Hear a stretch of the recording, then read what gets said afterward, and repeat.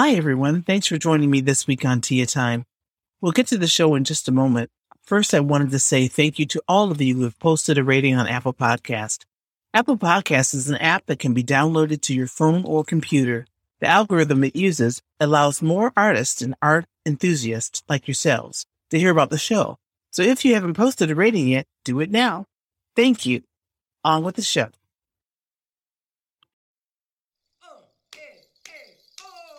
Welcome to Tia Time with Artists, the weekly podcast where we discuss the methods, challenges, and real-life experiences of living our creative dreams. What kind of creative warrior are you? Musician, filmmaker, painter, choreographer, poet, sculptor, fashionista? Let's talk about it right now. I'm your host, Tia Imani Hanna.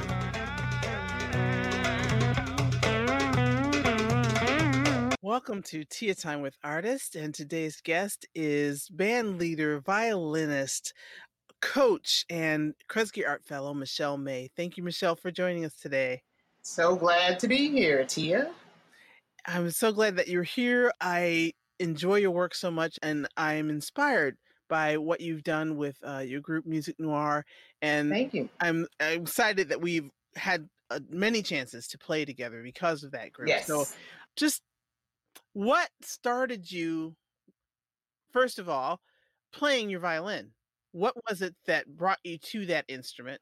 So interesting. And my mother is a concert pianist, and my father, he was a percussionist, and he sang, and among other things. And so I started very young playing piano, and I was like probably 6 years old. And then music was very prevalent in the schools back in the day. And I don't mind telling my age. I'll be 58 in November. So this is the late 60s, early 70s. And when I'm in elementary school, so one day a woman came to our elementary school classroom. I think it was fourth or fifth grade. And she brought with her like a violin and a cello, and just to entice the kids. And she had just gotten hired. She was going to be teaching. And I just thought that was so fascinating. And in the back of my mind, I was like, I already know music because of my mom. I knew how to read music from playing with her and studying with her. So I went home and I asked my grandmother. At the time, I was living in my family home right now. And I said to my grandmother, I said, I would love to play. I don't even know how I said it, but I said, the teacher's coming and I would like to play violin. And I remember she got teary-eyed, and she was like, oh, absolutely. She was so excited because back then there was the Ed Sullivan Show. And she had said that she saw someone. Years later, I found out that what she saw was someone playing Meditation from Thais. And she thought that was just the most beautiful. It brought her to tears. I don't know who it was she saw playing it. Could have been like Itzhak Perlman or something like that. He was a regular guest on those kinds of shows. Who knows? But anyway, so she went out and she bought me a brand new violin, which was funny because like on the inside, they don't make them like this anymore. It had this bright yellow shag interior.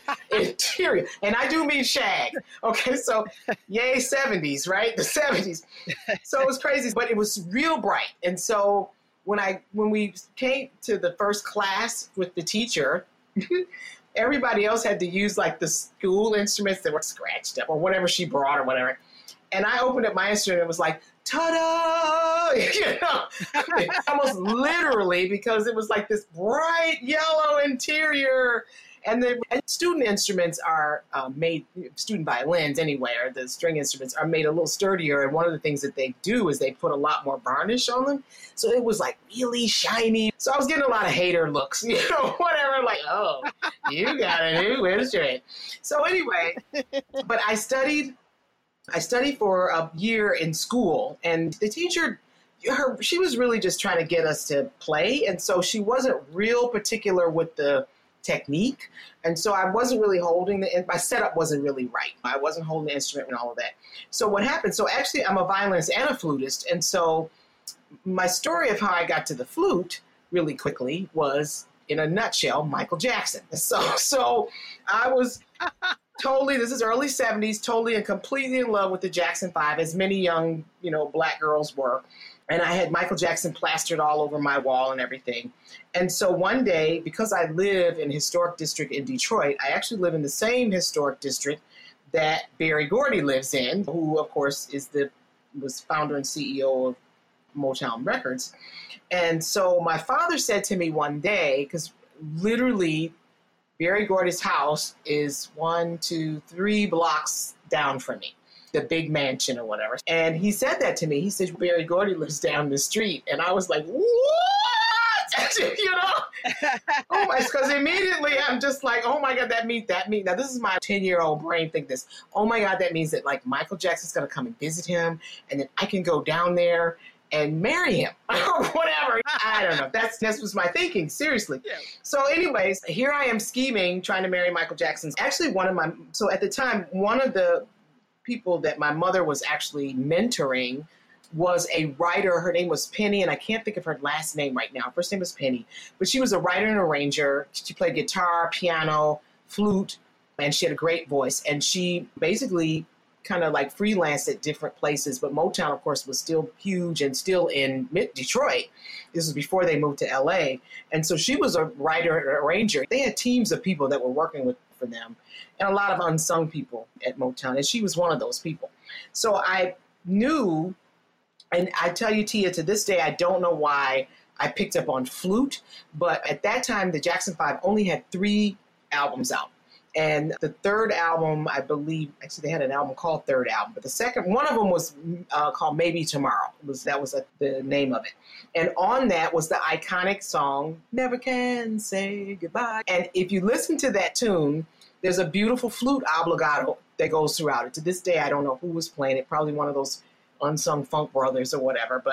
And I guess I've always been a smart, precocious kid. So somehow I made this connection that if Penny could teach me flute, and since flute was on this record, because I had started violin and I knew I wasn't good enough to join a band or whatever in violin, but maybe flute would get me to marry Michael Jackson. So I could learn the flute. I swear to you, honest to God, it's a crazy true story. And so that's how I ended up playing flute. So moving through, of course, I never played for Michael Jackson. I got to play for some famous, but the closest I got, I guess, was Stevie Wonder, but that was on violin, and that was many years ago. That wasn't not too long ago. But anyway, I had also been exposed to the Detroit Symphony Orchestra because our school, we would have field trips there when they would do the young people's concerts. So I knew what a violin was, and I saw it in action on stage, and I just kind of thought it was cool. And then just to have an opportunity to learn it and play it just seemed a cool thing to me. So it was a lot of fun. When I played for my flute teacher asked me one day in the lesson, she said, oh, you're playing violin. Let me hear, because she could play that too. She was very talented. And so when I pulled out my violin and I wasn't like set, my technique was all wrong, she smiled at me. And then what she did was after my flute lesson, she went to my mom and she says, if you really want her to learn to play violin, you need to get her some good teaching because she's not playing it. And so at the time, in Detroit, there was a school. It was like a conservatory called the Detroit Community Music School. And it's where like Regina Carter started and many other great violin players that are actually coming out of Detroit. But it was a whole school. And so my mother was actually studying there with them. She was already at a very high level, piano playing, of course. But she had her teacher and coach was there. And so she had seen all of these little kids because the Suzuki method had just hit Detroit. And this is early 70s. And so she saw all these little kids with their instruments and stuff. And so she thought, you know what, maybe I'll just take her there to study. So I did my audition there. I never auditioned or anything like that. I was scared to death. My knees were knocking, the whole thing. I bet. And not realizing that I'm just playing the way I know I got to play or whatever. And so the lady who ran the place, at least the string department, Jeannie Rupert was her name. And boy, she could be very tough, but she was really sweet to me. And she said something to the effect of, I don't want you to feel bad, but basically we're going to have to teach you how to play all over again. And I was like, oh my God, really? So anyway, but she got me straight, and I had some wonderful experiences down there studying with her. I studied with her not one-on-one. I think it was like the high-level kids got to study with her, the ones that were the semi-prodigies, the really talented folks, the Regina Carters, and my good friend Sylvia Davis, who's now Sylvia De La Serna. She's in Chicago, fabulous violinist. She and Regina started together at that school when they were 4. And so here I am, 11 years old, basically starting over again. So I really do consider myself a late starter. But my experiences there were phenomenal because it really was run like a conservatory. We were taught, the expectations were high. It was wonderful also because I had Phyllis Fleming, who was a Black teacher. And I've said this many times in many interviews that I've had, that I'm very thankful for my classical experience here in Detroit, because it was full of Black string players and people who played classical music and things like that. That's the beauty of Detroit being a Black city, a majority Black city from that time until now. In that later, many years later, I was running into people from outside of Detroit and outside of Michigan who were Black string players and had a completely different experience. They were always the only one or one of two. I was one of 25. Right. So it was just, I didn't know that it was an issue until I started playing at other places. Mm-hmm. So I'm very thankful for that. I never felt self-conscious. What I felt self-conscious about was the fact that I didn't know you could start really young, and I always felt like I was behind. And so I really, in my teenage years and my early college years, I worked really hard.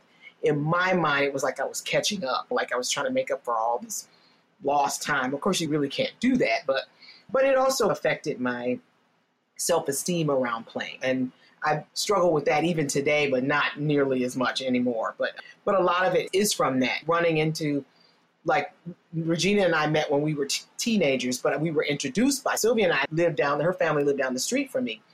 And the first time I met Sylvia, she was already, I think we were like 12. So I had only been playing maybe 2 years, but she'd been playing since she was 4. And so when I came in, and boy, she was practicing, I don't know, Vivaldi or something like that. And I was like, oh my goodness, I'm nowhere near this, what in the world? But so anyway, so that's really how I got started, and it's been great. It's been great.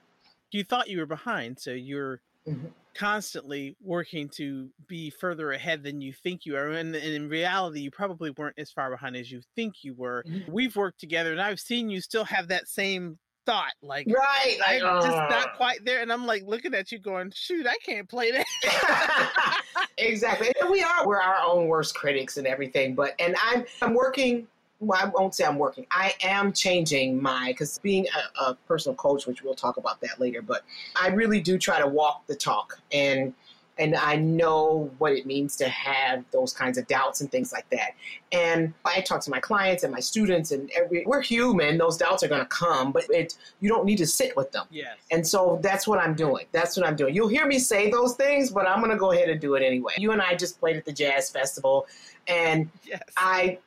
For me was like, okay, I played the Jazz Festival many times, but not like this. We're up front, and I was always in a jazz orchestra playing second violin or whatever, and that's fine and dandy, but there was never the kind of prominence that we had this time with our group Sister Strings. So it was really awesome.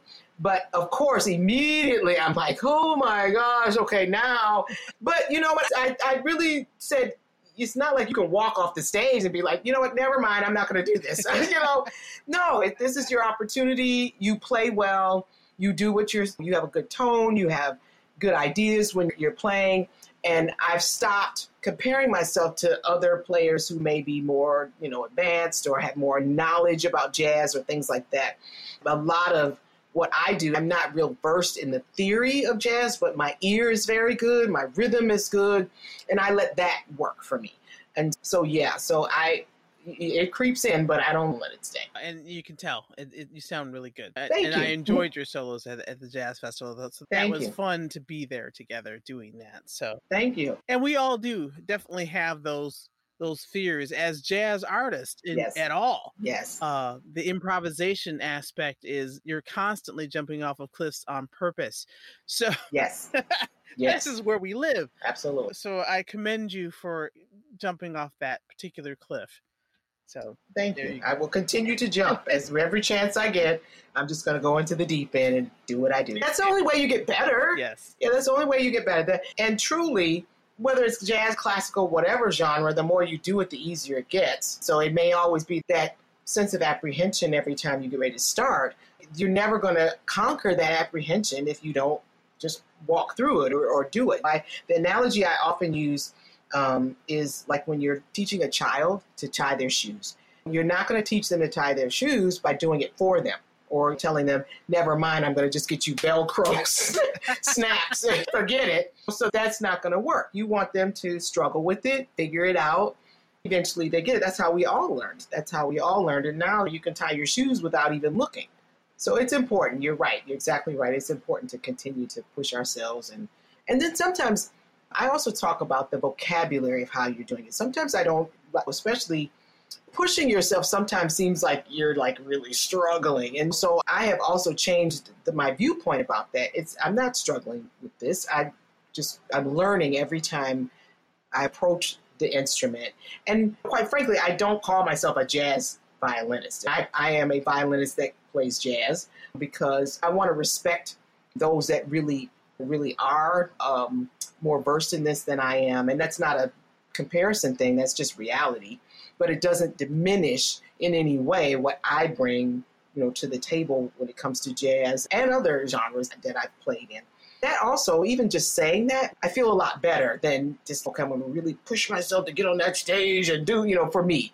Doing it that way brings up some tension, and it recalls a struggle, which I'm reimagining all of my vocabulary and encouraging my clients and my students to do too. You don't want to struggle. You don't want this to be a struggle because it's also about the journey, not just the destination. You learn so much in the journey, and you want to making sure that you're paying attention to all the opportunities and the little things along the way. Even the little bumps help us to get where we want to go. So let's talk about that a little bit. So you have most recently just started a coaching service? Mm-hmm. Yes. And actually, it's not really new. Okay. My sister, Dr. Angela Celeste May, she is a vocalist and musician too, but she's also a doctor of psychology. And so she and I, back in 1996, started our private practice. And that was a clinical practice. We were doing, Angela was doing psychological evaluations, and I was doing counseling. And we were running groups and we were doing consulting too. We had some consulting contracts, and we would go do like diversity training. This is in the 90s. Diversity training was really big back then. And do you have a background in this? Did you have training? You're a licensed counselor or a psychologist? Or? Yes. I have a master's degree in counseling. Okay. And my undergraduate is in teaching elementary education with a minor in music. And then I did some post-bachelor work in music for 2 years down at Wayne State. And then I got my master's degree also from Wayne State University in Detroit in counseling.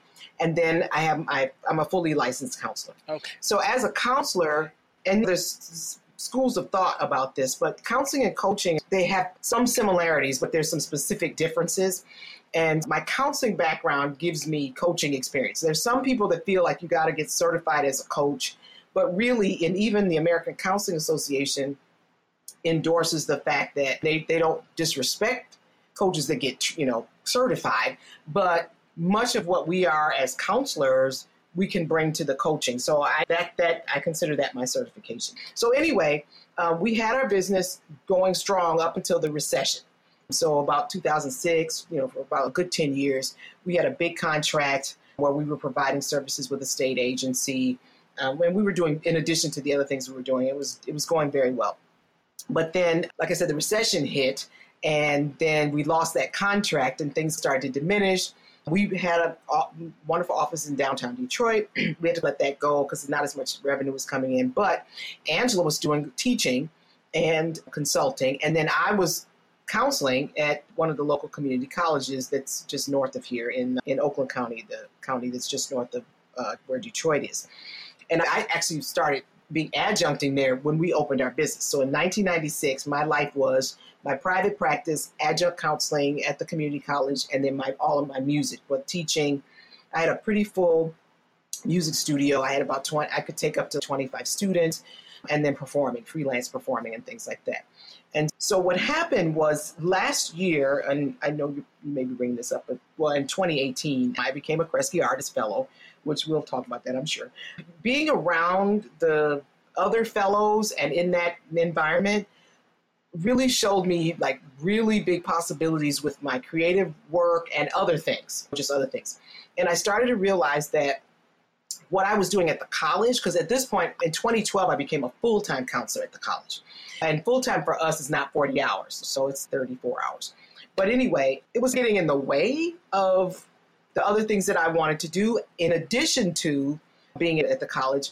The work I was doing was wonderful. I loved it, but I wanted to do more of it and also reach a much broader audience. So I kind of felt like I had grown out of that way.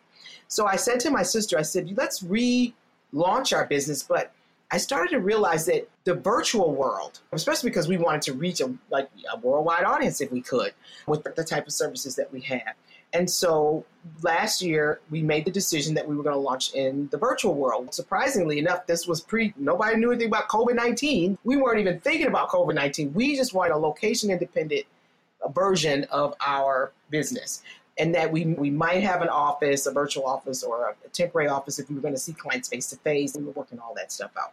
So in the process of reimagining our business, I realized, I said, every day at the office, when I'm at the college, I'm actually not doing therapy with my students because what I am at the college is I do personal counseling, academic counseling, and career counseling.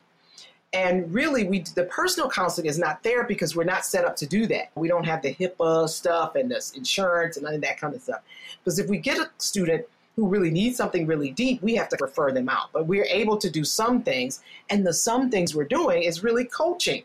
That's what we're doing. I'm doing that every single day successfully for almost 30 years now. I'm just like, this is really coaching that I'm doing. So I thought, you know what, that's really what I wanted to jump into in my own business. That the coaching is not, we had not done that in our business before. We were really doing the clinical stuff. And so that's what, in March of this year, we reimagined and relaunched our business, A.M. May & Associates Incorporated, which is our business name anyway. As right now, it's a coaching and consulting firm. We will eventually bring on the clinical stuff, but right now that's what we're doing. And so I provide personal development and career coaching for creative professionals. And that's actually a pivot that I recently did. I started off, really I can work with anybody, but I actually have a business coach myself.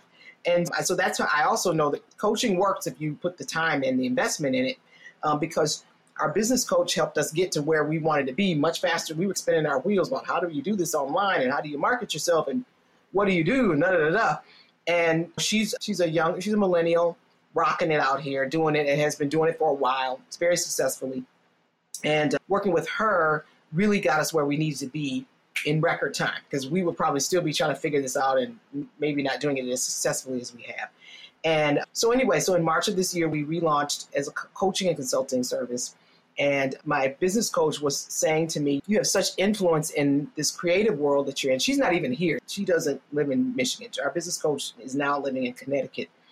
And she's like, the influence you have, I'm noticing the engagement in your social media sites and all of that. She was right, because I started noticing like the discovery calls I was doing. And a discovery call is basically like a pre-call that you do with a potential client. And it was mostly coming from creative professionals. And so she says, why not? If you want to do this other stuff later, you can do that. But right now, that seems to be your warm audience, market to creative professionals. And a lot of the things that I've been successful doing in the creative space and in the mental health space was all very helpful to a lot of creative professionals. And a lot of the calls that I'm getting regarding, they're saying, we're seeing that you have been so successful in your creative life doing music noir and launching this coaching business and presenting the concerts. I'm a house concert presenter. I have my own house concert series. All of those kinds of things has been attracting my ideal clients. I've been attracting those types of calls, which is great. And so the clients that I'm working with I've had two writers. I haven't had any musicians yet, but I've got two writers that I'm working with, and it's just been phenomenal. It's really been phenomenal. And so I really like this new pivot. And so that's what we're doing now. That's a huge pivot. Yeah, it's great. It's good. It's fantastic. You're doing the pivot to the coaching and stepped away from the teaching as much as far as violin lessons and that sort of thing. Yes. Were you teaching flute too, or? I was teaching flute and violin lessons up until, I'd say about 6 years. It's been a little while. It's been about 5-6 years that I've had a full studio. And right now, with all the things that I'm doing, that's something I'm not really looking to do. What I have, I have a niche in that too. I seem to be attracting adult women that want to play. And actually, really, I actually had a couple men some years ago too. But it seems to be like adults who, which I never knew that there was this term, but it's called recreational playing. So these are recreational musicians that used to play years ago and they're coming back to it, or they've always wanted to play and they picked up. So over the past 6 years, I guess it's been about almost 7 years now, that's exclusively what I've been doing, but I've been limiting it. I've cut way back. I'm only taking like about 5 students. Right now, I actually only have 3. And I have a recreational women's group called the Violin Divas. And these are all women, same thing. They're not really trying to audition and do all those kind of things. But it's a way for me to get them together for musical fellowship and fun. We can't get through the rehearsals. They're laughing so much. It's hilarious. It's also a teaching group for me because I bring them music that's challenging for them. I would say they were probably, the range would be advanced beginners to maybe beginning advanced, but mainly in that intermediate range. But it's been fun. We've been together. I've had actually 3, including my sister. 3 of the ladies have been with me since the beginning. I think we started this in 2003. So it's been going for quite some time. A lot of fun. We've had some ladies come and go, but yeah, like I said, I've had 3 because my sister studied violin for 15 years, but vocal was really her thing. That was her thing. So this has been wonderful for her because not only did she pick up violin in the Violin Divas, but I tried her out on viola, and she took to it like a duck to water. She plays actually viola in the group, and sometimes she alternates back on violin. So, yeah, it's great. But viola is not me. A lot of people switch back and forth. It's heavy, and I was encouraged, actually, by Joseph Striplin, who is in the Detroit Symphony. He is the first African-American violinist in the Detroit Symphony, and he encouraged me back when I was a teenager. You really should pick up viola. You get a lot more jobs if you do both. You can do both. It just never took for me. It just never took to me. But yeah, so that's what I do. So yeah, I have a limited studio right now, but teaching is still in my blood. I've been a teacher all my life. When we were little and we would play with Barbie dolls, Barbie had to go to college, so, and my mother bought me a chalkboard, and teaching is really, I come from a legacy of teaching, and that's really, it informs a lot of what I do. A lot that teaching, background definitely does. As far as teachers in the Detroit area, I studied with Emily Austin and Morris Hochberg. Yes, so did I. Both of them. Okay. Yes, I had Emily for years. I probably studied with Emily for about 7 years. Okay, and I only got her for once, but for 1 year, it made a difference. Yeah, and Morris the same. See, it's the opposite for me. I studied with Morris just briefly because he was down at Wayne State. He did my audition. I think I actually really had a couple coachings with him. Okay. But I mainly studied with Emily Austin. Emily Austin was the first. I think she was the first woman in the Detroit Symphony Orchestra, and I got her because my friend Sylvia had studied with her for many years. And when it was time for me to get a teacher. Actually, this was during the time that I did the post-bachelor's work in music at Wayne. And one of the reasons I went to Wayne State University is because they had a roster of DSO musicians you could study with. And although I had very good teachers, none of them were in the DSO. So I was like, this would be a great opportunity. So that was one of the reasons I went. And the other reason was because I did a lot of study with chamber music. I love chamber music, even over orchestra music. And so I had a lot of opportunity to study chamber music and perform chamber music. So that was awesome. Yeah, really awesome to do that. I'm going to have to come and play with the Divas then, because I never got to play chamber music at all until I started playing jazz, which was the chamber music that I ever got. So I never had that opportunity. We would love to have you. They would love to have you. They would love to have you. So that's fantastic. So it's fun to hear that we had some of the same teachers too, because yes. I always wondered who people studied with in Detroit. So that's fabulous. Yep. So you've got all of this background, and it's fun to watch you create your life the way that you've been creating your life. And it's fun to do it. Did you ever think you were going to be where you are now? Absolutely not. No, absolutely not. I did not. I was fortunate that I grew up in a very supportive household, the whole you can do whatever you want to do kind of thing. Although my grandmother was like, within reason, she didn't want me to go into like pop music and jazz and things like that, because in her mind, there was a lot of pitfalls with that, which there are. She was absolutely right. And her main thing was drugs. It wasn't not rooted in reality. Not like every jazz musician was on drugs. That I was a little bit naive, and they kept me sheltered. And so, because to the point that like I never went away to camp. My grandma, that overnight stuff, they weren't having it. If it wasn't a day camp, I got a lot of good teaching at Oakland University. We had a great day camp. Wayne did too. But Interlochen, absolutely not. Not. Nope. If you couldn't be home in your own bed at the end of the night where she could keep an eye on you, it wasn't happening. Wasn't happening. And so Blue Lake, none of those things, none of those kinds of things. But it's like I said, that speaks though to the wonderful artistic community that's here in Detroit, because I didn't have to go away. I got phenomenal training here because there were teachers that ran day camps like at OU and at Oakland University and at Wayne State University and other places too. Looking then, I was watching, like I said, I told you I met Regina Carter when we were teens.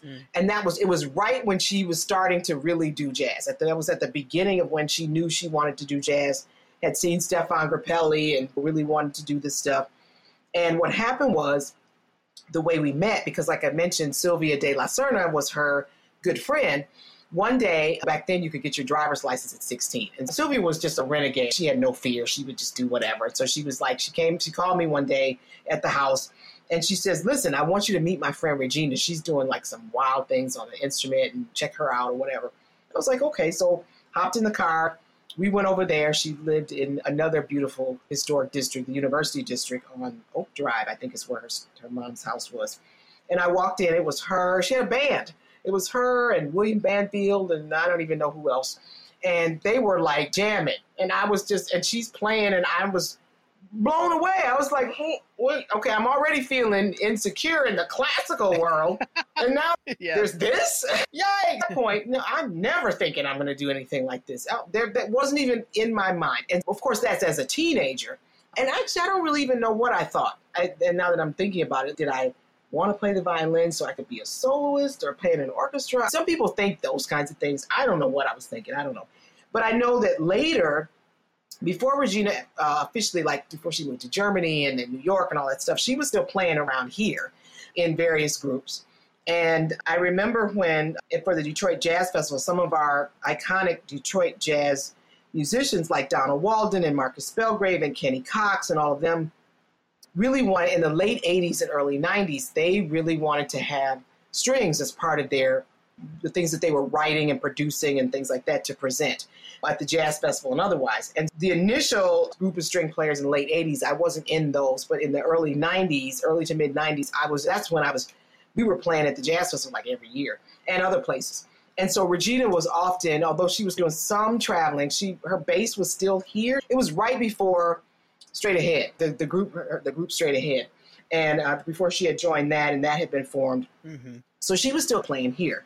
And I remember that she would say to some of us that were doing this, she said, I'm out here on my own. It would be nice to have string players that want to learn jazz. So that I remember her saying that. And because we were watching her, and that was my first time thinking, wow, that would be so cool to be able to improvise and do those things, but never thinking that I was going to really actually do that.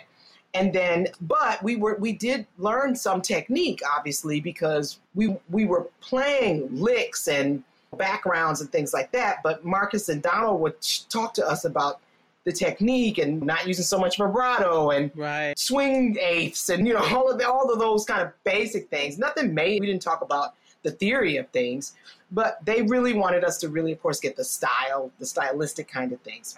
And so she would come, and oftentimes she would be the concert mistress of the jazz or string orchestra. And then, of course, during the solo sections, they would hand her the changes and she would solo over them and stuff like that. And I just thought that was amazing. And so at that time, also, I was friends with Gwen Laster. These are Black string players in Detroit who have gone on to have prominent careers. Gwen Laster, Marlene Rice, and the two of them also started doing jazz and things like that. And then eventually they ended up leaving Detroit also and making homes elsewhere. Gwen is on the East Coast, I know. Marlene, I know, was down in, I believe, in Savannah for a while. She might be back on the East Coast. I'm not sure. But anyway, so we're just watching them, but totally not thinking I'm going to lead a band or any of that kind of stuff. So how that all came about was actually we performed I was performing, this is probably maybe late 90s. I think we did a set.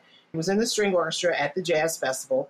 And my friend Pat Moore, was a violinist who was living here. I don't think she's living here now. But we did it like 2 years in a row. And I think instead of Regina coming back, Gwen was now coming. Actually, 1 year was Gwen as the concert mistress. The other year was Marlene Rice. It was like bringing the Detroiters back home to lead the orchestra or whatever. And Pat looked at me and she says, we can do this. We can learn to do. We don't have to be sitting back here all the time. Let's do this. So Pat and I started trying to figure this stuff out ourselves, finding people. I remember Regina used to tell me, you don't have to have a jazz violin teacher. You can learn from pianists. You should learn from pianists and saxophonists, and because she did, vocalists, all of that kind of stuff. So you have a broader range. And so we started seeking out people like that. We studied for a short time with Eric Nordine, who has a band called The Strange. And turns out Eric's sister, Michelle Nordine, and I went to high school together. So we studied with him. I actually met Diane Monroe of Uptown String Quartet when I was involved with the Sphinx organization, which is a wonderful organization expanding diversity in classical music. She was a juror for this competition one year. And so we got to talking, and I told her, I said, I'm at a point in my life where I do think I want to learn jazz. I want to learn to improvise. I want to play. And she said, if you're open, I'm willing to teach you if you want to come to Philadelphia. And I was like, that was a no-brainer. So I was like, absolutely, I'm coming to Philadelphia. So I went to her house. I flew to Philadelphia a few times and we studied together and developed a friendship too. She's she's an amazing player and an amazing pedagogue. You know, she really can teach the instrument too. And I loved her style and her personality and just everything. She's a wonderful person. And I haven't seen her in a long time, but every now and then as a matter of fact, right after I received the Kresge Fellow Award, within a month, she received a Doris Duke Award, big one. Oh, wow. And so we connected on Facebook, and I was like, guess what? And I was like, congratulations. And so it was just awesome. So she was congratulating me, but that was really nice. And so then I started, one of the things that I can't remember who told, Marion Hayden, our great friend and bassist, Marion Hayden, who said to me, this is great doing all this studying. She said, but where you're going to learn is getting in a group. You got to find a group. Get in a group. So I'm like, okay, how's this going to happen? But it's funny because when another lesson from this that I learned and that I talk to my clients and my students about is that you can have an intention about something, but you need to be convicted in that intention. That's what propels you forward to your goals. And so I became, determined that I was going to find a band. And so I was in a couple bands. I was in one with Malik Alston. Malik is really known in like the techno house music world a little bit from Detroit and elsewhere too. But he wanted to start bringing like more live strings or live musicians into the things that he was doing. So he does a hybrid, like his sound is like house music, but it's really from live instruments. And so that was interesting. And that was my first chance to play the Movement Festival downtown and being up front. So that was wild. I remember my dad used to love that Movement Festival, and we surprised him. We took him down there. He just loved it. Boom, boom, boom, boom. He just used to love that stuff. And so here he is, of course, all ages go down there. So my dad probably was in his 70s. And so I had my brother take him down there. I said, this is when I'm playing. Don't tell him I'm on stage. And he was like, that's my daughter up there. It was crazy. It was wild. So I was with that band. Then I was with another band. They were a group of guys who were playing like a lot of Motown stuff and older soul things and some newer things too. And so that was great to add that. But it wasn't, and no shade to any guys that are listening, but they're just, I don't know. It was just, guys work differently. Some of them do. Yeah, they do. And especially this particular group, they were mostly getting together to get away from their wives. And because the rehearsals, wouldn't start for an hour after they've had talked about sports and had their beers. And I was just like, can we just play, please? Can we? So we did, but it was good experience because it wasn't like it was a string section. It was me, and well, along with the guitars and all of that kind of stuff. So it was helpful, but I really got to a point where it was getting to be like, a waste of time and doing that. And it was my sister who kept saying to me, you need to start your own band. You need to start your own band. You're not going to find what you want. Start your own thing. I resisted. I was like, because again, I'm like, me, leader? No, that's it. But I hit a wall. I was just like, okay, something's got to give. So let me start my own band. So Patricia, funny, because she had also started working with some guys too. And she was experiencing the same thing. And this is the group she was with. So she and I got together and I brought in Leslie because I knew Leslie's been an improviser since she was a teen, like Regina. So I knew she was experienced with this thing. And then also I met Jovia Armstrong, our percussionist. And by the way, I'm saying these names, Leslie DeShazer, who's a classical and jazz violist. But Jovia Armstrong is a fabulous percussionist from Detroit. She relocated to Chicago and now she's in LA or out west in California. But she and I were in Malik's band together. And both of us were just like, we would go to these rehearsals rolling our eyes like, oh, because the guys would be arguing over absolutely nothing. And it was just crazy. So I said, I'm thinking of starting something. The other thing about starting this group too was that the music we were playing with the other groups, it was okay, but we had a broader interest. That world music aspect, a lot of us really liked because Leslie was doing African dance. And of course, Jovia was doing very sophisticated world music. And she wasn't just doing Latin percussion. She was doing all kinds of stuff, polyrhythms and all of this kind of thing. And I started to see that I really wanted to bring that into it. And I specifically, when I really sat and I'm a very spiritual person, I'm a Christian, and I just really meditated and prayed, okay, if I'm really going to do this, I really want to see this. And it came to me that I wanted it to be different in terms of not having a drummer, like a full kit, and not having like keyboards and singers, and everybody's got that. So I wanted our sound to have a very specific sound, which it does now because we are strings and percussion, and then we have a guitarist usually. So there's no like keyboards or that kind of thing. Yeah, so it's a good old-fashioned string band. Yeah, basically, right, with a little world music, a lot of world music influence, exactly. So, you're exactly right. But years ago, if you had told me, I think about it, it's funny you should say that, Tia, because sometimes, every now and then, I do think that if I had told 16-year-old me that this would be your life, I don't know. Actually, it's a good thing I didn't know. I'd probably been scared to death. Because that's who I was at 16, just still be in the background, or even at 21 or 25 or whatever. It really wasn't until in my 30s and 40s that I started making this shift into maybe I should be stepping up. I've always been told I was a leader. I resisted it for many years, but I'm here now and I accept it and I embrace it. And this is a great journey. And therefore the birth of Music Noir. That's right. That's right. Mm-hmm. So where did the name come from? So the name came because since we were going to have these world music influences in there, I don't remember whose house we were at, but it was at Pat's house when we were having a rehearsal when she was one of my first members. I said, with all these world music influences, I feel like we need to have a name that's not English, like an English name. And I thought about, we did a lot of thinking about it. And I said, the underlying theme of all of our music is that it's based on the Black experience. There's always that groove, that spiritual center. All of it comes from, everything we're doing is coming from Black music. We're not doing anything that's from other places. We've done, like our song Shrug is from Morocco. It's just, even when we stepped outside of that, we still put our soulful, because that's my interpretation of Blackness, is soulfulness too. It's been put on there. So initially I said, somehow maybe we can call ourselves, Music of Black. I don't know how it came about. But the thing is, we were trying to do it in maybe an African dialect. And Leslie, she's got a lot of colleagues and friends and people that she knows that speaks various languages of the diaspora, at least of the continent. And nothing was working. So because the other thing is you want to have something that people can kind of pronounce when they introduce you, Sure. kind of. And this stuff wasn't rolling off the tongue. So then I said, no, I don't speak Spanish, but I know Spanish pretty well. And so I was like, but Música Negra, I don't know if we can do that. So I said, maybe let's do the French version. So I had a student at the time. Actually, she's one of my students that went on to do really well. And she was very fluent in French. And I said, how do you say black music in French? And she said, musique noire. And she said, in that context, noir is feminine. I don't know a lot about French, but I know, of course, Spanish is feminine and masculine.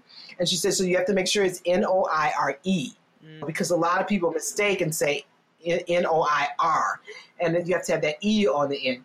So for the most part, it hasn't been too bad with the pronunciation. We did one gig at a festival where the woman pronounced it Musique No Ire. And my husband has no chill. He was just, he did this big turnaround looking at her. Are you kidding me? And so during the set, even after she introduced us, I kept saying it, hoping that she would pick it up, at least try to work with it, something. She came back at the end and said the same thing. Let's hear it from Music Fire. It's just, wow. Okay, so that's been that. And then, so it was interesting though, I was interviewed, and I won't shout them out, but anyway, I was interviewed by an HBCU that has a wonderful radio station or whatever. And the DJ at the time said to me, she says, we're trying to encourage everybody to have names that you can pronounce. So I was trying to be nice, but I said, but you're also at a college. So we're going to teach people that this is the language, these are the languages, and black people speak French. And she was like, you got a point there. But anyway, we haven't had, I think I've only had one other place. We did I think you were there. We did Concert of Colors. You were in our band. And I remember the woman that introduced us there, she had a rough time with it also. American pronunciation usually is musique noire. But I try to just at least go in noir, and musique noire.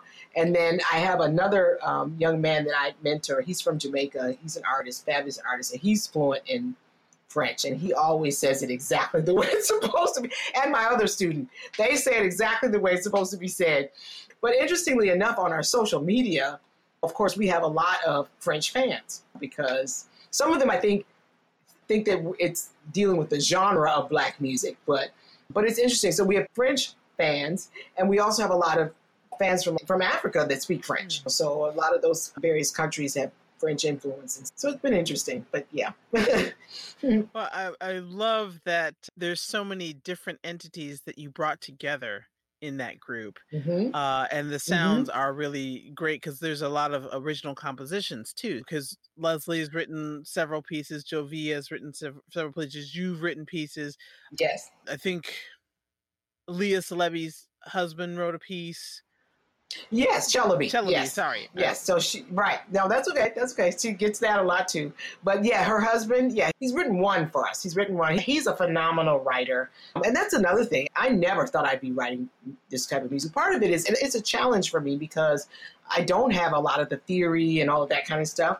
I wrote because we had to. We needed pieces. But it's been nice because I've been able to sit down and just think about what is my voice as a writer and music writer and things like that. So yeah, we didn't want to be a cover band. That was the other thing. And I knew I had talented people in the group that could write and had written. And I wanted to showcase that too. And our original tunes have gotten a lot of great engagement and exposure and critiques. We've had some national critiques and things like that. And so I love that. I love that our music, we call it world jazz, but really you have to call things sometimes. But I don't think, I know, but it's like really, I don't even know. The first interview that we ever did in print was done by a musician, Nadir Amawali, and he goes by Nadir, and he's a guitarist and he has his own band. He does the black rock thing, and he's phenomenal. But he used to write it's now called Black Magazine. Before it was called African American Family Magazine. So that was our first one.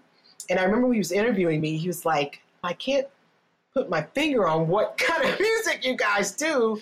And I hadn't even At the time we called it world fusion. Mm-hmm. And then, which is kind of what it is, but I don't know, even some of that isn't that. Like, you wouldn't call Twilight, my song Twilight, world fusion. It's a semi-jazz, semi-jazz ballad, right. Semi. You know what I mean? But anyway, we don't really worry about that. We've taken on the world jazz moniker, and it seems to work for us to give people an idea of what they're going to hear. But I often, when I'm emceeing a show, sometimes I'll say that. We say world jazz, but you're going to hear a lot of different influences, including classical music, in what we do. So you have, 3-4 albums now? We have 3. We have, the first one is called Good Hair. That one was our intro. The debut, my intention for the debut, and these are all projects that I executive produce and put together.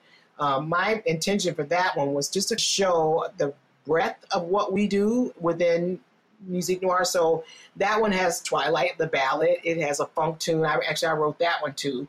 It has Latin tunes on it. We did 2 cover tunes. We did one, the La Fiesta by Chick Corea, and we also did Eleanor Rigby, the song that I've been following forever. That song, I just absolutely love Eleanor Rigby from the Beatles, because it is the first, maybe not now the only, but it was the first rock song that was ever done just with the string quartet. That's all they've got. Mm-hmm. There's no drums, there's nothing else in there. And I remember the first time I heard it, I was riveted. I was like, wow, I must have heard it a bunch of times. And I always wanted to record it, so we did that. There's the breadth of that. Then you always got to have a holiday release. That's evergreen. Christmas is got to put that holiday release up. And the thing about that I noticed too is that I'm also a member of the Recording Academy for the Grammys. And I always noticed when the nominees and stuff, we would get the list of the nominees we were supposed to be voting for and all that thing, that there was always somebody that had released some Christmas thing that actually made it to the final nomination. So that just kind of made me think, yeah, we should probably do something that's a Christmas album. So we didn't really I chose purposely not to do some of the jingle bells, those kinds of things. We didn't really do those. We did a medley of some, like A Little Town of Bethlehem and We Three Kings and that kind of thing. But I also did I Wonder as I Wander. That's another one that's a beautiful piece. And we may be releasing a single. I'm going to talk to the ladies about it, because there's a fabulous violinist, Christian Howes, who you may know too. Yes, no Christian. He's amazing. Christian's amazing. Last Christmas, he did a version of Sleigh Ride. I can't even remember what it was. It was like crazy. And he's amazing. And his arrangement, he does all the voices on his instrument, the a cappella, and I think he plays guitar too, but he was doing the strumming on his violin. But anyway, Leah mentioned it. She said, that would be like a crazy piece to learn. I said, let me reach out to him. So I did. And he was like, oh yeah, because we've talked before. Yeah. And so he arranged it for us, and I have it. It's tough, but because Leah was like, ooh, I don't know. I said, be careful what you wish for. Now we got it. So I don't know. I don't know. We'll have to see. Everybody's schedules are busy, but I think eventually we'll probably release it as a single. And then the last record that we released in 2017 was called Reflections Rebreathe. And that came about because of Joe Bia. Joe Bia said, this time, I think we should do something more focused, like a project release. And so, in fact, as a matter of fact, we were in this room that I'm here right now. She came over, and behind the screen, there's a couch. And we were sitting on the couch, and we were talking, like, what can we do? What we do? And, of course, it was always going to be woman-centric. We were always going to make sure it was that. That's our thing. We want women of all walks of life to be in the forefront. And we came up with the idea that we would do a song that highlights what I termed woman warriors of the arts. And so that would be women who not only had fantastic artistic careers, but also were social justice warriors too. And that included us, all of us, you too. Our soul and our hearts are in social justice causes. We don't ignore these things. We speak out, and we use our platforms to talk about these kinds of things. And so my idea was that anything we wrote, we would have a muse, some sort of muse, if you wanted to do. Like the song that I wrote called She, my muse was Alice Coltrane.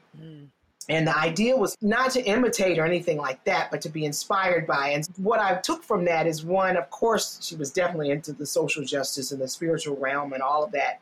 All her music, even the chanting music that she did after she converted over, and still had that groove to it. You know what I mean? So that was the thing that I wanted to just at least capture in She with that. And then, and if we did a song that was a cover, it would be of someone. So we did the Nina Simone, which of course you're very prominent on that piece, which we appreciate. It sounds, you did a fabulous job on that. Absolutely fabulous job on that one. So pick up that CD so we can hear it to everybody listening, so you can hear the fabulous stuff that Tia did on that. But so Nina Simone, the Reflections, the title track Reflections is Jovia's tribute to sculptor Elizabeth Catlett, because one of Jovia's mentors is Elizabeth's son, Francisco Catlett. Francisco Mora Catlett is Elizabeth Catlett's son. And Jovia studied with him for many years, and she still keeps in touch with him. And Miss Catlett passed, or she might be Dr. Catlett, I'm not sure, passed away. She wanted to do something to honor her, so that's what Reflections is about. And even if you didn't have a muse, again, we're celebrating who we are. It's muses, and I want people to always understand that there are people that are maybe more well-known than you are, but you bring just as much to the table as someone that's a quote-unquote celebrity or icon or those kinds of things. There's a lot of things within you that are iconic, that are celebratory, those type of things. So I didn't want this project just to be about the Nina Simones and the more prominent people, but if we did something, it's also about who we are as women and what we bring to the table for that. So that was a wonderful project. I'm very proud of that project. It was one that not only had fantastic original music and interpretations of music on it, but the packaging itself is beautiful, and it turned out very well. The graphic designers really interpreted my vision very well. On the album, on the inside, there are faded pictures of women's faces, and those were actually, my father was also a visual artist, and he was a fabulous visual artist, and he loved to draw women. And so I've got, probably about 150 or more pictures of women that he drew. Faces, body types, nudes, all kinds of beautiful work. And so what I did was I picked about, maybe 10 of them or something like that, and had them faded in the background. It was my way of honoring him because he passed in 2010. But I thought that was beautiful, including he had done a picture of my mom. And so my mom's in one of those, a drawing of him. The other thing that I really loved about that release is that I also had an opportunity to have a writer. And so Marsha Philpott, who's also known as Marsha Music, she's a prominent Detroit figure here. She's interviewed all over the world all the time about music in Detroit, history of Detroit, things like that. Her father owned a very prominent record shop back in the Black Bottom days when Paradise Valley, that's the area of Detroit that was just a wealth of everything in the Black community that unfortunately, like in many cities, got obliterated before the freeway system that went through it. They completely removed it. But her father, Joe's Record Shop, and he was one of the first to record Aretha Franklin when she was even in her teens, because he was also recording her father's sermons. So I went to her and I said, I want liner notes for this one. And her eyes got big and she said, you have just fulfilled a dream of mine, because I have always wanted to write album liner notes. And boy, did she write those notes. She's a phenomenal writer. And so I'm very happy, because the other thing I'm moving towards is collaboration. I want to do more things with other... Snaps to that. Yes, exactly. More collaboration. I have another group that I actually put together for a quick project that we did called Sisters. I called it Nina Strings, after Nina Simone, Nina Strings. And it was just me and two of the ladies that I mentor, Alex Way, who's also a fellow Kresge Fellow. It was so nice to have a former student and someone I mentor get a Kresge Fellowship with me the same year, and Ashley Nelson. And so I was approached by another Kresge Fellow who's a dancer, Erica Stowell, and I think that's how you pronounce it, Stowall. And she wanted to have some kind of string, something going on with this dance that she was choreographing for this presentation we did out in the field. It was at Eliza Howell Park in Detroit. It was beautiful, well done. And again, I had set an intention even before that I wanted to do collaborations, and here this opportunity came up. But it wasn't really, music noir didn't fit for that. So I said, you know what, I'm just going to, and I've been doing a lot of that too, and preaching this too, that if you don't have an opportunity, you make one. She came to me thinking that we were going to use music noir. When she described what she wanted, I said, that probably isn't going to fit not to mention trying to get everybody's schedules together to do all that. So I said, let me do something a little different, scaled down. And so I founded Nina Strings. But Nina Strings really it's my thing that if I need something on the side quick to do, it can be whatever I want it to be, whatever personnel I want it to be, whatever instrumentation I want it to be, but mainly strings. And so we put together this wonderful presentation that we did, and it was so amazing. And so that's another collaboration. I've also released, Musique Noire has 2 music films. I mean, they're not really video. I don't like to call them videos because they're a little deeper than that. And so that was collaboration with filmmakers and cinematographers, which is something that I had wanted to do.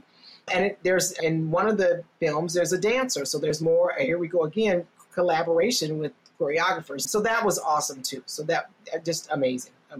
Where did you find the filmmakers? There's always a story with me. So that's good. That's what I want to know.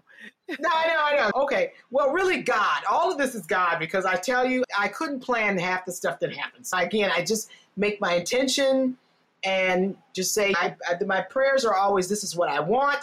If I'm supposed to have it, make it happen. If not, okay, we'll move on to the next thing. So Tia, I swear to you, I don't even know, other than, like I said, God. One day there was an event. They've had it for a couple years, of course, not this year due to COVID, but it was something called, I forget what it had a Detroit in the name, but it was basically like an opportunity for a bunch of vendors to get together at Eastern Market to do their wares. And this was separate from the regular Eastern Market weekend, where everybody comes and shops. And Eastern Market, by the way, for those of you that are not in Detroit, Eastern Market is one of the oldest open farmers markets in the United States since the late 1800s. And so every weekend, actually it's open all during the week, but generally every weekend, farmers come and bring their wares, flowers, food, all kinds of stuff. And there are shops down there too. So it's a wonderful historical place here in Detroit. But anyway, so they had this thing, and I think I was on the mailing list. I don't know. But I got it and I said, this looks interesting. I think I was just looking for something to do. But it was really probably God going, come on, you're going to need a cinematographer. Go down there. We're going to take you down there.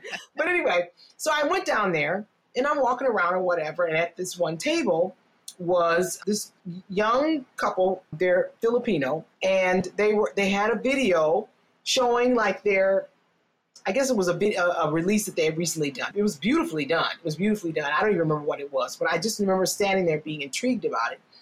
And then I was like, we're going to be releasing, I'm thinking of this in my head. Yeah, we are going to be releasing a release. It would be nice. We've never had a video done ever. So this would be great. So I started talking with them. And of course, and mainly it's so funny. They're a wonderful couple. It's Eden and Thad. And their company is called Real Clever Films, REEL. Like the Real Clever Films. Uh-huh. And their personalities are the complete opposite.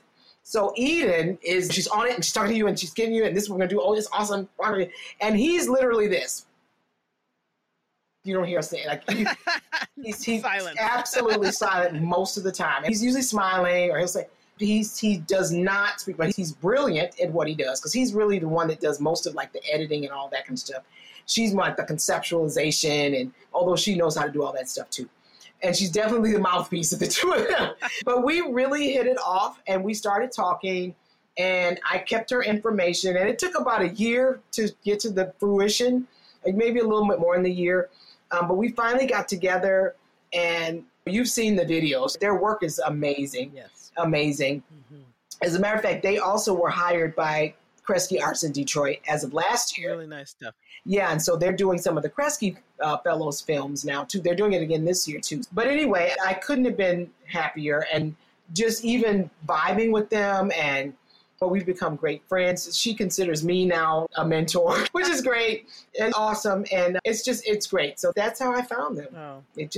It happened, and it worked out so well. I love that you have a story for everything, too. That it is. That's my life. That's my life. Yep. Which has been crazy. Been totally crazy. Oh, that's fantastic. All right. If you're coaching one of your clients now, and you've got a new creative, and say they're already in their 30s or their 40s, and they don't know what to do, what kinds of things would you tell them? Okay. First of all, it's very personalized, but I can tell you Because I had one potential client ask me, like, she wanted to know, like, specifically what would happen. And I said, that's not really how coaching works. And it's actually not how therapy works either. This is a relationship. So you come to me with what your dream is, what it is you want to accomplish. Many of the people that I'm talking to they're not new at this at all. But a lot of them, they're trying to make a change or get something off the ground or that kind of thing. So I can tell you the overall pillars of things and I fit the specific stuff that they want into these things, and we adjust. It's flexible. One is mindset. That's the first thing. Most of the people that I'm talking to, they're talking to me because they know what they want to do, although they always say, I have no idea. Yes, you do. Okay, so that's the first thing. I'm trying to realign their mindset to one of power and one of control. You know, obviously, I don't mean like you can control everything, but they come with this whole, I'm overwhelmed and I don't know what to do. That doesn't serve your purpose. And actually, in a lot of respects, that's not true at all. It's not true at all. You've leaned into this panic, you know what I mean? But you really, when I break things down to people about the types of accomplishments they've had, and just a lot of different things, I frequently hear, oh, yeah, you're right. You know what I mean? Kind of thing. Because you're so leaning into that negativity and that panic that you're not really thinking about who you are and what you bring. So that's one thing. Mindset is huge. Because if you don't, even when I talk to my students at the college, most of them are talking to me generally about their academic path. But I always, before we get off the call or when we were in face-to-face, before I let them out of my office, I want to talk about what's going on with you personally. You know, how are you feeling? Because if you don't have this together inside your head and your body and mind, body, and spirit, the academic plan or the career plan it's going to get derailed. So we do spend quite a bit of time with that. And then it really is just a matter of, another one of my pillars is like communication. Being able to communicate what you want, not only to yourself, but to others. So, because most of the time, the creators that talk to me, like I said, a lot of them are having projects that they want to release or writings that they want to do or whatever. Or maybe they want to pivot off of, because right now we're in COVID and there's not a lot of performance opportunities. I've been very blessed that I've been able to bring on musicians because I have my house concert series, which we were able to still do not in homes, but in backyards. And I also now am the music curator for a local coffee house. Talking about not waiting on other people, again, this whole, there are no gigs for me. There might be if you are willing to take on more of an entrepreneurial mindset and present yourself in a certain way, but you have to communicate that. You have to communicate that because you want to create excitement for the things that you want to do, not just for other people, but for yourself also. You can't gather excitement for other people if you're not excited about what you do. So that communication. And then also just constantly attacking fear and that vocabulary around fear. I try to, as much as possible, actually I do it because that's also something I'm removing from my vocabulary is that try. I don't try. I do this. We talk frequently about if someone says something to me in a negative way, I will say to them, okay, how can we say, well, you do this in therapy too. How can you say that differently? How can we reframe that so it's more comfortable to you? And then how does that feel once you do that? One of the things that has come up a lot for some of the creatives I'm talking to is like pricing, their fees. Bunches of folks are not charging enough. I have a client right now who, when we figured out what she was allowing someone else, she's a writer, and she gets hired to do writing workshops. But other people hire her and tell her, well, we only have, this amount of money. When we broke it down, it turned out, well, the people that were in her workshop, she was basically getting paid $6 per person. Wow. 6. No. 6. Yeah, she didn't even think of it that way. So I said to her, how would it feel for you to be able to put on, first of all, to be able to put on your own workshop and charge $40? Just $40. That's and you got the same amount of people. That's 5 times what you're gonna, what you just got for this other thing. Just having people reframe. But see, that takes a mindset shift because what that means is now you have to tell that person, I'm sorry, I can't take that workshop. And people, and you also have to be at a point where you can't let people dictate what your creative practice is going to be. And we started that conversation talking about that because she was saying that they were, the thing that I like to say, they were like messing with her mind with this. You're not really published that much, so we can't. First of all, she released a CD of her writings, okay? A CD of her, she's a spoken word also. You're published. Okay, boom, Yes. as far as I'm concerned. And then I also asked her, how long have you been doing this? And she said 13 years. That doesn't sound to me like a novice. So I said, so again, you're allowing people to define your practice. And people don't, unless you let them, they don't get the opportunity to do that. You have to decide how you want to present. So we're working on things like that. That's been a lot of the things that we're talking about. As a matter of fact, some of these things are coming up a lot that my sister and I are going to be doing a workshop to help creative professionals. We're calling it a creative reset. So we're going to be addressing some of these things so that people can come and they can sit down. And one of the exercises I have people do, and it's something that I got from the coach that I work with, is to write about their ideal life. And write about it not as if it's happening. Because I always usually have to work on that with my clients because they usually write it like this. I hope to have this, and I would really like to do this. And that's not how we want to do it. It's I am this, I have this, these are the things that are happening, which is a much more empowering way to speak. And the other way, you sound like you're apologizing, or you're not sure, or you're shirking, that kind of thing. And that's fine. That's fine. I had never written like that before. It was a great exercise for me. And so we do a lot of that kind of thing. So we're going to be covering in this workshop, and we haven't really worked everything out, but those kinds of things we're going to talk about is some mindset work. How do you price your services? How do you market your services? And just how do you organize what you want to do? Like what's a good way? And again, we're doing it like high level because everybody works differently. But we want people to walk away with just a blueprint that they can adapt however they want as they're heading into the next year. So we're looking forward to doing that. That's going to be our first virtual workshop. We're really excited about that. So what is the other new project that you're working on right now? I'm very much into working intergenerationally. I mentioned collaboration and all of that. I'm very intrigued by what young people are doing, especially millennials and Generation Z. I'm a young baby boomer. I'm at the end of the baby boomers years. But we're doing what we're calling it, at least right now we're calling it an EP. We're not doing a full CD. And the idea is that I handpicked 3 young people who are out here doing that thing with the music. They're very successful in what they're doing.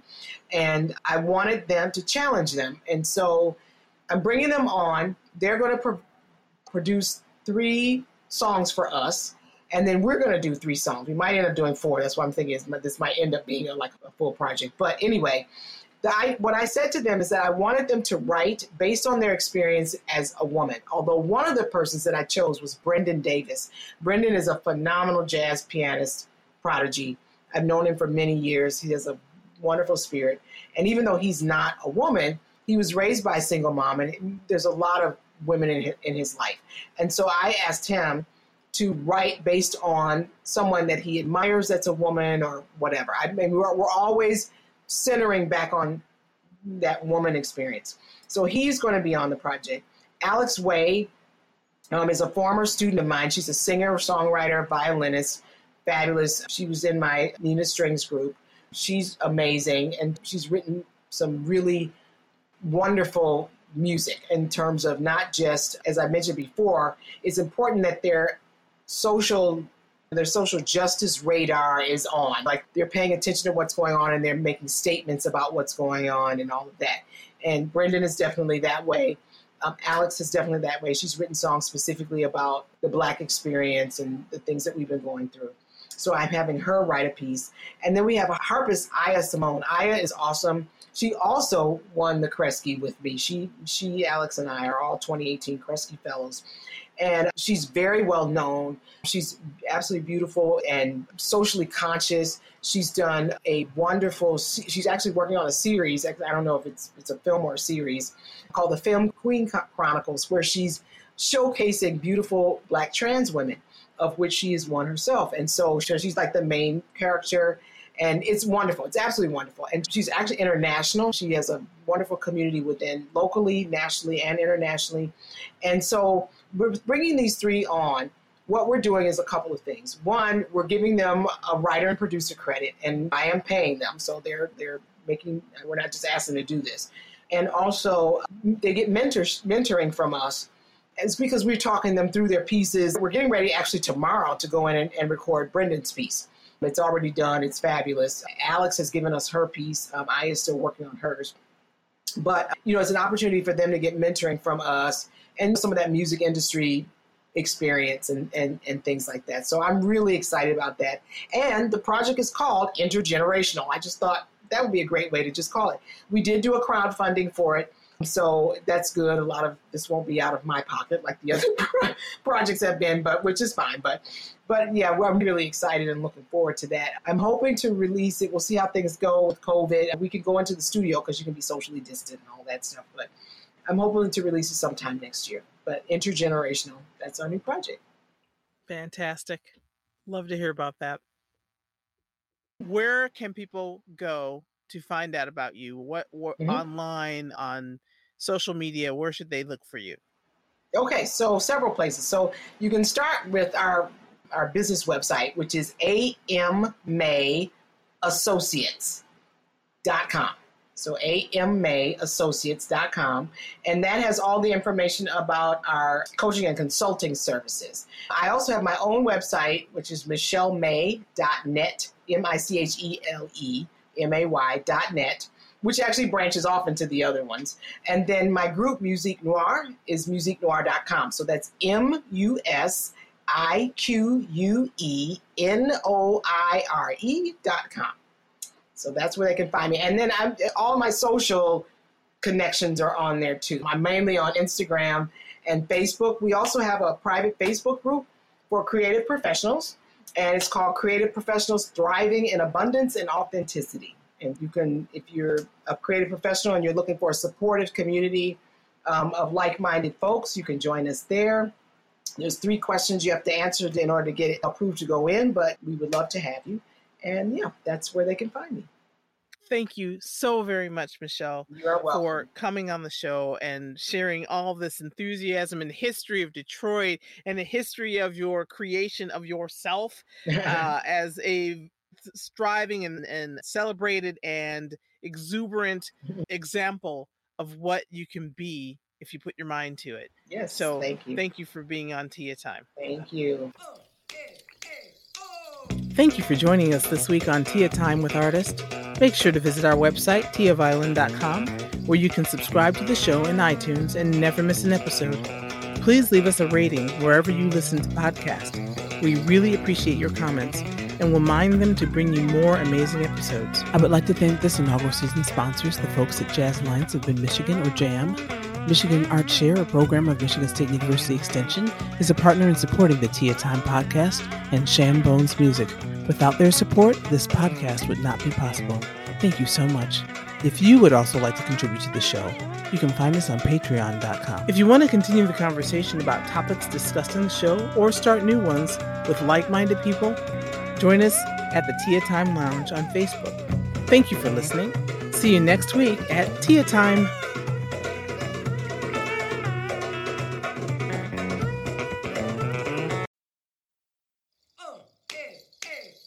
Thank you for joining us this week on Tia Time with Artist. Make sure to visit our website at tiaviolin.com, where you can subscribe to the show and never miss an episode. Please leave us a rating at Apple Podcasts to expand the reach of the show. We really appreciate that help. And we'd also like to say thank you so very much to our sponsors, Michigan Art Share, a program of Michigan State University Extension, and Cold Plunge Records. And also all of our Patreon supporters. We couldn't do it without you. Thank you. We'll see you next week at Tia Time.